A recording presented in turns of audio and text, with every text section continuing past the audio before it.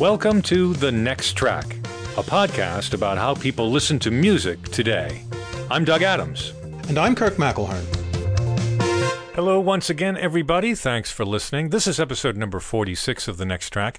We have a guest today. We are happy to welcome a world-renowned percussionist. He is a new music enthusiast and evangelist, founder of the percussion ensemble, the Colin Currie Group. I guess that's kind of a giveaway. Colin Currie himself joins us. Colin, it's very nice to meet you, and it's a great pleasure to have you with us. It's my pleasure. Good to meet both of you. Colin, we wanted to get you on the show because you're performing and you're soon recording one of my all-time favorite musical works, Steve Reich's Drumming. I think I first heard this work in that box set that Reich released in the 70s on Deutsche Grammophon. The very first Steve Reich work I heard was 6 pianos from that set, and a friend of mine played it to me, and it literally changed my musical life when I heard that sort of work. And then when I heard the other pieces, music for mallet instruments, voices and organ, and drumming, I was just totally amazed by this sort of music. How did you first discover Steve Reich's music? As a percussionist, I would assume that it's just something that's in the air all the time, isn't it? Yes, I mean, it's hard for me to put a precise moment on when I first encountered his music, but it would be sometime in my early, or perhaps at the latest, mid to late teens, sometime in there, certainly before I came to London. I came to London when I was 17 to study Royal Academy music, but by that time I was certainly already a fan of Steve's music. I suspect the first piece of his that I encountered may have been piano phase performed on marimbas, so marimba phase. I think that was kicking around somewhere that I was studying at the time in Scotland. But from that, I quickly got into music for 18 musicians. And from there, I just grabbed anything I could. It's fascinating music. For those listeners who aren't familiar with Steve Reich, he's one of the early minimalists. He was around the same time as Philip Glass. And Steve Reich's, particularly his early music, is a lot more about repetition, but it also uses something he calls phasing. And so we were just talking about piano phase and marimba phase. And this is very important in the work we're talking about, drumming. Can you explain what phasing is and how it works and why it's so difficult to perform something with phasing? Certainly can. Well, phasing is a technique used in performance that Steve Reich pioneered, and it came out of his early experimental works using tape loops. Now, what he did was he was trying to find new textures and ways of using tapes. And this is back in the 60s, the good old 60s.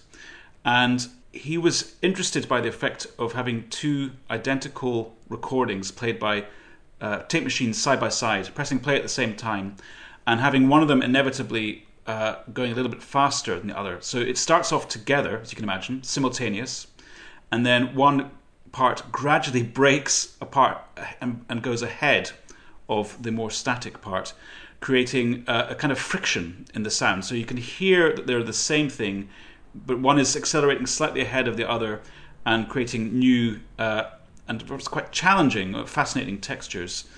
And this he did using tapes in several pieces like It's Gonna Rain and Come Out, for example. And in a lateral move, he begged himself the question, could potentially two performers do this? Could you have musicians facing off each other, playing identical material, and having one musician staying static and the other one accelerating ahead? And initially he thought, no way, it's never going to work. It would be impossible. But sure enough, through tenacity, and it is a very difficult skill, by the way, and remains so, it was shown that this was possible. So you have people playing identical rhythms, someone accelerates and joins back at a fixed spot, a prearranged spot, to make what he terms a resulting pattern. And basically, broadly speaking, that's how all the musical changes happen in a piece like drumming, all of them. Right. To better explain it, imagine that you've got 12 notes in a measure, and one of the performers is playing them at a certain speed, and the other one is playing it a little bit faster. Mm-hmm. You're going to have points where note 2 overlaps with note 1, and then note 3 overlaps with note 1, but then after a while, it's going to come back to exactly the same original position where note 1 and note 1 will be at the same place. So as a listener, you hear this as a sort of a sort of hesitation.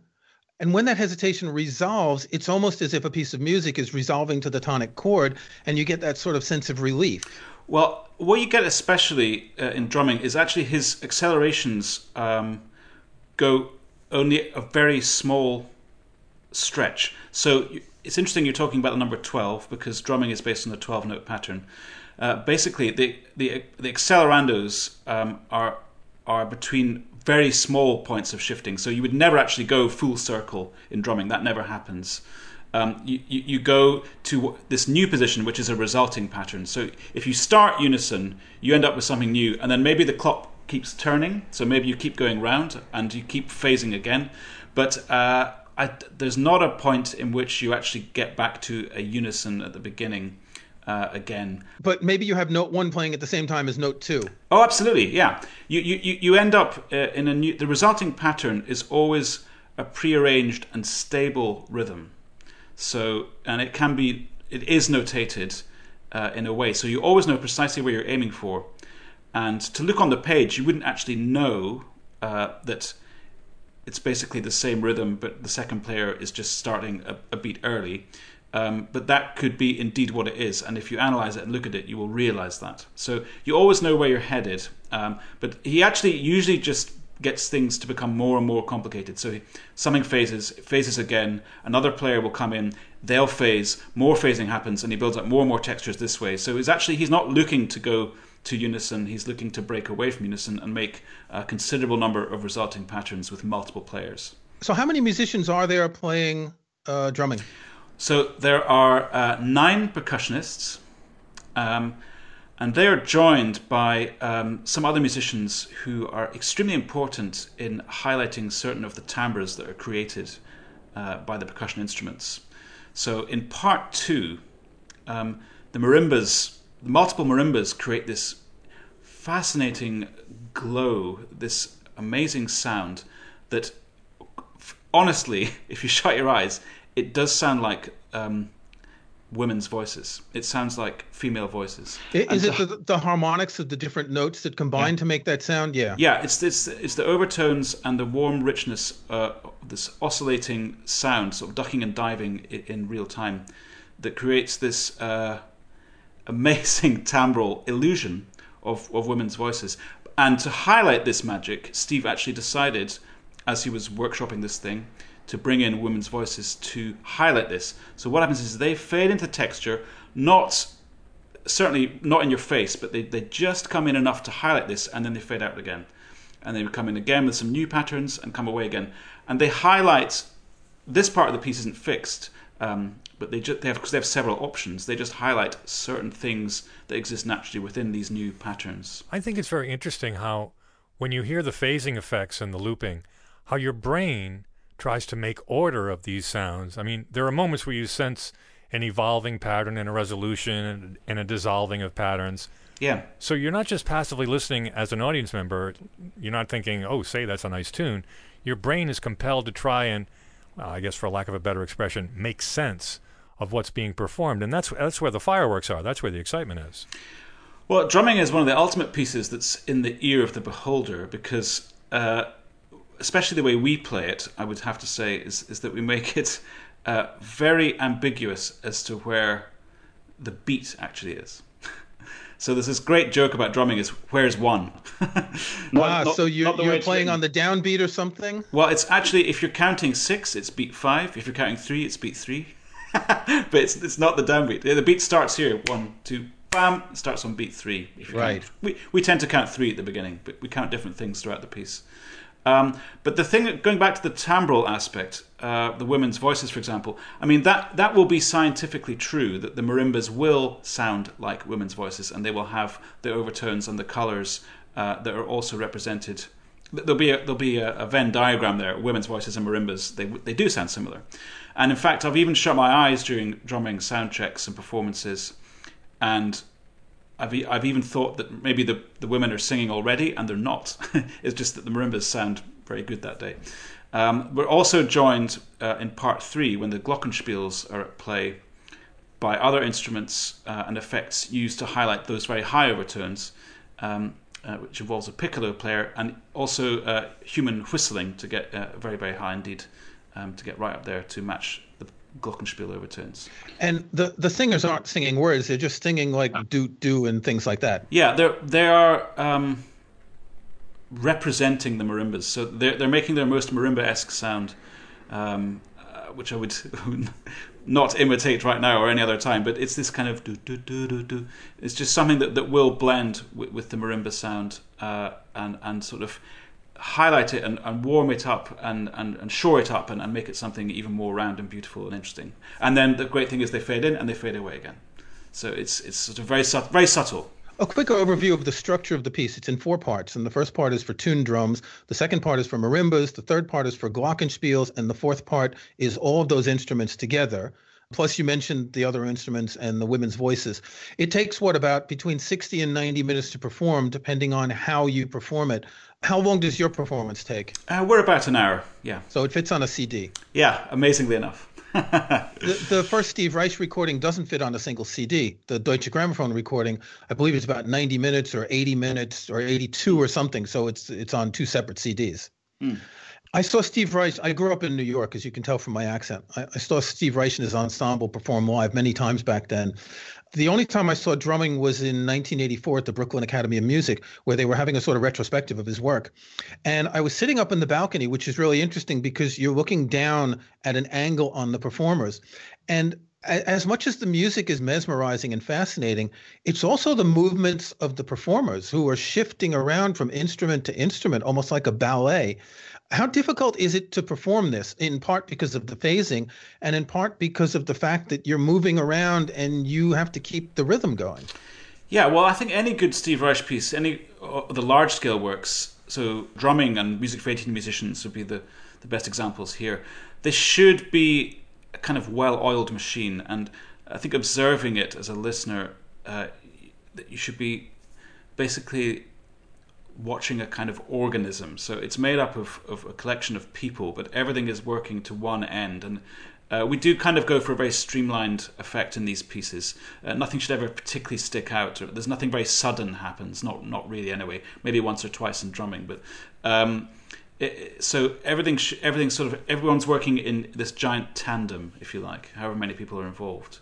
Of course, they are very challenging to play well. The phasing techniques bring their own challenges. They're also slightly unpredictable. I'm responsible for all the phasing of the marimbas in part 4, for example. That's my job in part 4, and it's a little bit of a lottery. I mean, you set something in motion, so I begin to accelerate away from the group, and I try and keep it weird for as long as I can. I try and make sure that it does have an interesting sonic life in that sort of musical, rhythmical no man's land when I'm in the phase, so that it doesn't happen too quickly. But sometimes it's potluck. Occasionally a phase just sort of zips past and you're already locked in to the new pattern, and well, you've had your lot for that one. But better luck next time. So it's interesting to keep these things a bit unpredictable. No two performances can ever possibly be the same. That's unthinkable, and that also gives it that amazing human element and this thing about it. It's a sort of living, breathing thing that's happening in real time, like an organism. And that's interesting because when people think of repetitive music, minimalist music like this, or like early Philip Glass, they think that it's always the same every time. Well, it's repetitive and they're just playing the same thing over and over. But drumming is the best example of how it's not the same thing over and over. No, I mean, we know what we're doing. I mean, nothing radical would happen. That's not really possible in the piece. Everything has a structural. I'll say that again. In terms of the structure, everything is very clearly delineated. So we know exactly what's going to happen next, but quite how it happens is really up for grabs, and it will depend on the performance venue. It will depend on the player. And the nice thing about drumming especially is that we're always waiting for a certain player to put something in motion that will allow the piece to move on to the next bit. And it's a very democratic piece. There are no stars in drumming. I mean, everyone has really important stuff to do. What does the score look like? I imagine, of course it has musical notation, but are there extra instructions? I mean, how are the changes conveyed in the score? Well, the original handwritten score for drumming was a very good effort at putting onto the page a piece that was essentially workshopped. I mean, when they first performed it, there was no score, and Steve Reich musicians had it by rote. And in actual fact, this whole business about where's one, well, everyone was counting their own one.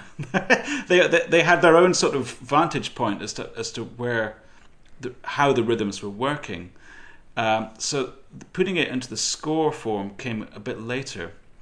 And when I first got the score and put the piece together in 2006, I mean, I will say freely, and I'm happy to say this, I mean, I was total novice. I mean, I barely knew which way to hold the thing up. I mean, it's full of instructions. Every page has this spindly writing on it with detailed instructions for what exactly should happen and how the phasing should work. And of course, it's a bit awkward to notate the phasing. How does one do it? And there's just a series of dotted lines at the end of the bar line, and then bam, you get the new pattern in the next bar. So it is something to get your head around, but all the instructions are there, and anyone can take the piece on. And there's a new score now. Blues and Hawks now have a new score, which is slightly cleaned up and easier to read. How do audiences generally react to this? I mean, you get two kinds of people. One, the people who are familiar with Steve Reich and particularly drumming, and other people who may have never heard of it. What's the general reaction from the never heard of it type of people? Well, do you get anyone who's bored and who walks out after 10 minutes? Not that I know of, no. I mean, I think it is a challenging piece. I mean, if you've not heard anything like it before, I can imagine it being quite a daunting thing. But it's also the kind of work that would just absolutely blow your socks off. I mean, even that first phase, I mean, what happens to the piece at the beginning is that the pattern that will govern the entire music that you're going to hear in the next hour is established one note at a time. So it starts with one note, then there's two notes, then three, and then it goes all the way, it gets all the notes in, and then you have your pattern. And if you've never heard the piece before, so you're listening to this thing build up, and you might be you're barely cottoning on to that, and maybe starting to get into that before the first phase happens. Now, if you've never had any preparation for that or heard a phase before, you're probably just going to think, what is going on now? You'll think someone's playing at the wrong time. Yeah, you'll think, is it falling apart? What on earth is happening here? But of course, the phasing becomes very, very important, and it's used all the time, and it's something that you can. I don't know if you ever get used to it, but because it's sort of every time a phase happens, it's kind of slightly extraordinary. So there's plenty for the audience to be overwhelmed by. And I think also seeing all that equipment on stage and maybe not knowing when the women are going to get involved and what are they doing standing at the back doing nothing. And I think one of the magical moments is also when the drums have been going full tilt for a good quarter of an hour, and finally that reaches a zenith. It sort of reaches a mathematical a point of maximum reach at the end of the first movement, a climax, compositionally, structurally, everything, a very high dynamic level. And at that point, the marimbas phase in and the drums fade out. And I think that moment, I mean, if that doesn't take your breath away forever, then nothing will. And it's just sheer musical genius. Yeah, two brief comments. Colin was just saying at the end of the first movement, these aren't movements like in a standard symphony where the orchestra stops and tunes up. These are continuous. It just merges from one into the other. And the second thing is I'll embed a YouTube video on the show notes page, and you can watch Colin's group play the beginning of the piece and hear Colin talking about it and Steve Reich talking about it as well. So you'll see that first note and then the second note and how the other musicians come in. And I think in the video, it goes up to that sort of first phase change with on the tuned drums. Steve Reich has said basically that you are the best performer of this work. Well, he's been very supportive of the ensemble. I think what he likes about it is that we do have a slightly different approach. And I think our version is very powerful and has a spectacular dramatic range. But also, I think we really approach it like chamber music, so it just has a lot of finesse. And I think we structure it very, very well. It's very, very streamlined. We keep the music ambiguous in a very positive way. We keep it sort of quite mysterious how the rhythms are working. We know exactly where we are, but we don't always want you to know exactly where we are. and it's a great gaggle of players. I mean, the ensemble that I'm in is just has a fantastic group of people who love this music and have been involved with it now for all these years, and it sounds right to us, and the fact that he likes it is great, and we enjoy performing this piece. We feel that we have a particular mark on this piece, that's for sure. What is it like to record any work like this? And you've made a number of recordings already. Have you recorded any Steve Reich? We have recorded Steve Reich Quartet.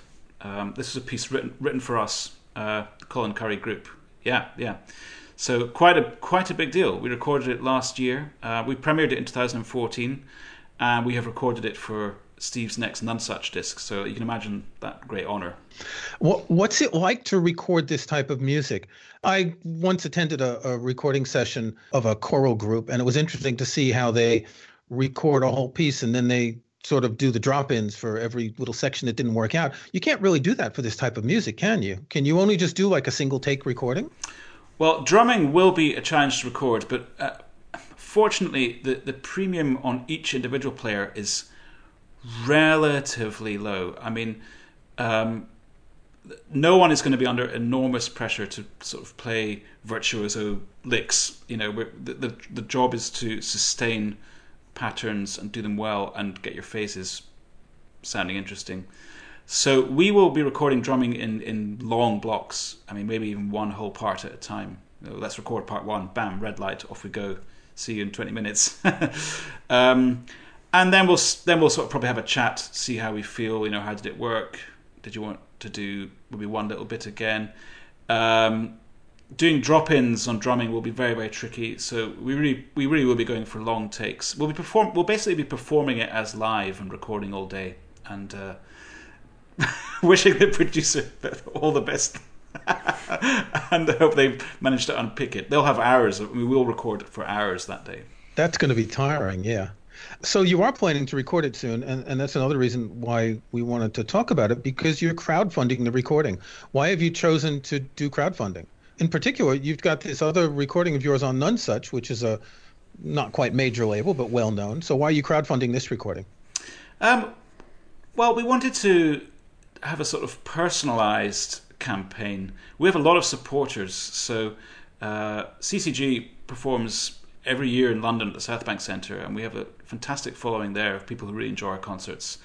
And we get a lot of support and messages from people who are interested in our work and want to be a little more part of it.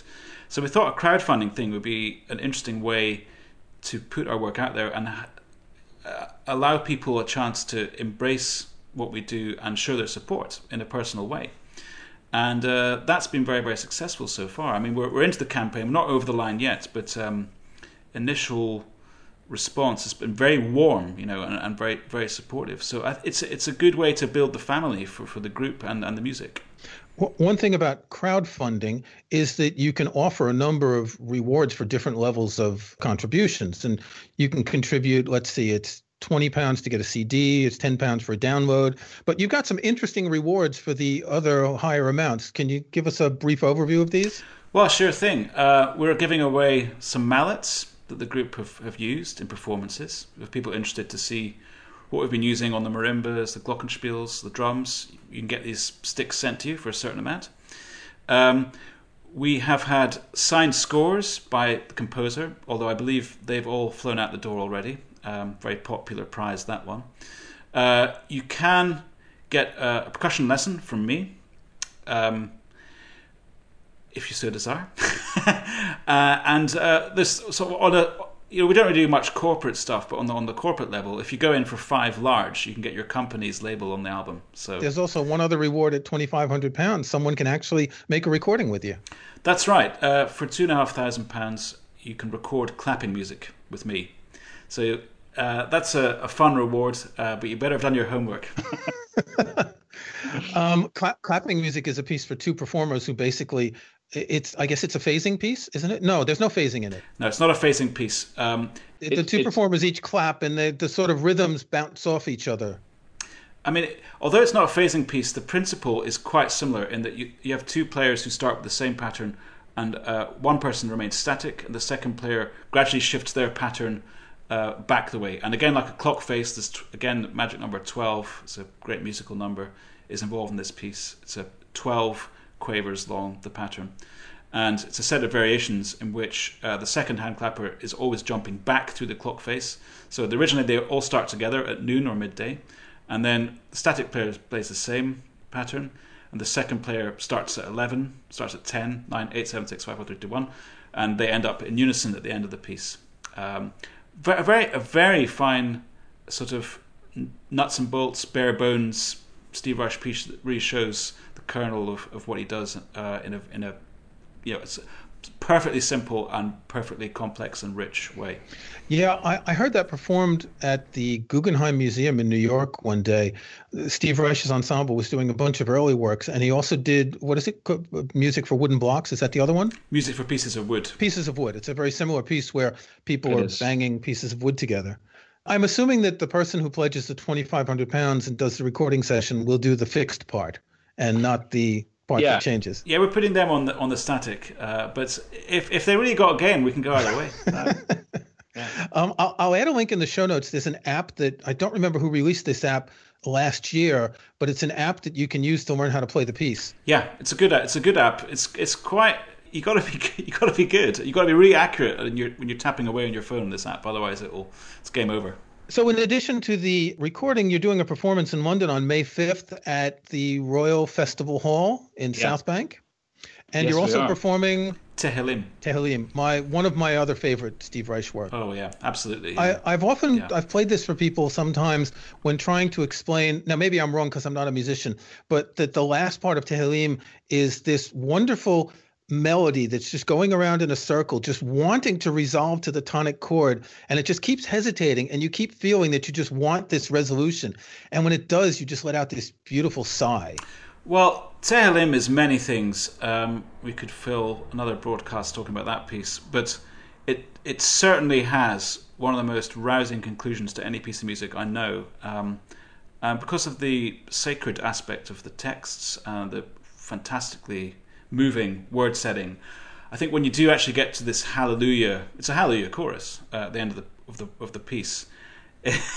I mean, you're all in emotionally, and we just performed the work in Japan, and it's indescribably uplifting music, fantastic, and so rich on the harmonic palette. I mean, people talk a lot about Steve's, his rhythm and his percussion, but I'm telling you, the harmonies that he has is perhaps the most enticing thing about his music for me. Colin Currie, thanks for joining us. So May 5th in London, your Kickstarter to crowdfund your recording of drumming, and we'll have links to all this in the show notes. Thanks very much. Thank you. Thanks very much for your support.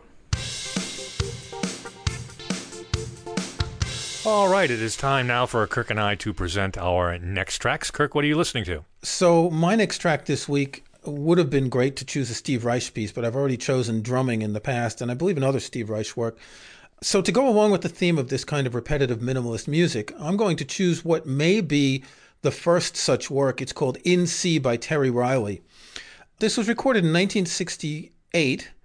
I remember when I had the original album on Columbia, the back of the album showed these 53 short musical phrases, and it had the score on the back of the album, and each phrase is just a few notes long. And each of them lasts anywhere from a half beat to 32 beats, and they can be repeated as many times as each musician wants to. They choose to play what they want, when they want, with some limits. So it's a piece that's entirely different every time you listen to it. This recording from 1968 is about 42 minutes long. The piece itself can be anywhere from 20 minutes to a couple of hours long. There have been dozens of recordings, and it's probably the best known minimalist work, and it's considered to be one of the first minimalist pieces of music. I would say that In C is a little bit different than music like Steve Reich, where there is this randomness in C, and it's not necessarily something that has the same drive and the same melodic interest as drumming or as any of Steve Reich's piece. But it's a fascinating work, and I have about 6 different recordings, some of them with various instruments, some for solo piano. It can be played pretty much on any group of instruments. Every once in a while I put one on, and it's just interesting to hear this sort of thing, because it does have this sort of randomness that sort of coalesces at different times. So my pick is In C by Terry Riley. It'll be the 1968 Columbia recording, but if you check it out, there's dozens of recordings that are all very different. What about you, Doug? Oh, I'm going in another direction altogether. As I've mentioned many times, I worked in radio for many years, going back to the 80s. Several formats, but predominantly classic rock. And as a result, a lot of classic rock music for me has just lost the magic. I mean, for example, I don't need to hear Fleetwood Mac's Rumours album ever again. The Doors' L.A. Woman, I can't listen to it. The Wall was problematic until I recently listened to the whole thing again. And, it goes on. There's an incredible list of things that I just can't tolerate. Recently, there's been a lot of chatter about revisiting the first album, the self-titled album, by the band Boston. Now, if there's any album I've heard too much of, it's that one. It's a classic rock staple. Any classic rock station is going to play every single song on that album, and as such, I'm totally burned on it. But by all accounts, it's still really a good record. And I remember when I thought it was a good record, but it sounds like cardboard to me now, so I don't know. So what I'm going to do is I'm going to try and get that Boston mojo back, and I'm going to give it a really good, concentrated, critical listen and try to hear it with fresh ears. I may go back to cringing later when WZLX has another block party weekend and my wife takes control of the car radio, but I'm going to give it one more go. Boston is my next track. This has been The Next Track, a podcast about how people listen to music today. You can find show notes and links to some of the things we talked about in this and other episodes at thenexttrack.com. There's also a contact form there you can use to send us comments. If you like the show, we hope you'll subscribe in iTunes or your favorite podcast app. And please think about giving us a review or rating. We'd appreciate that. I'm Doug Adams, and for Kirk McElhearn, thanks for listening. We'll talk to you next time.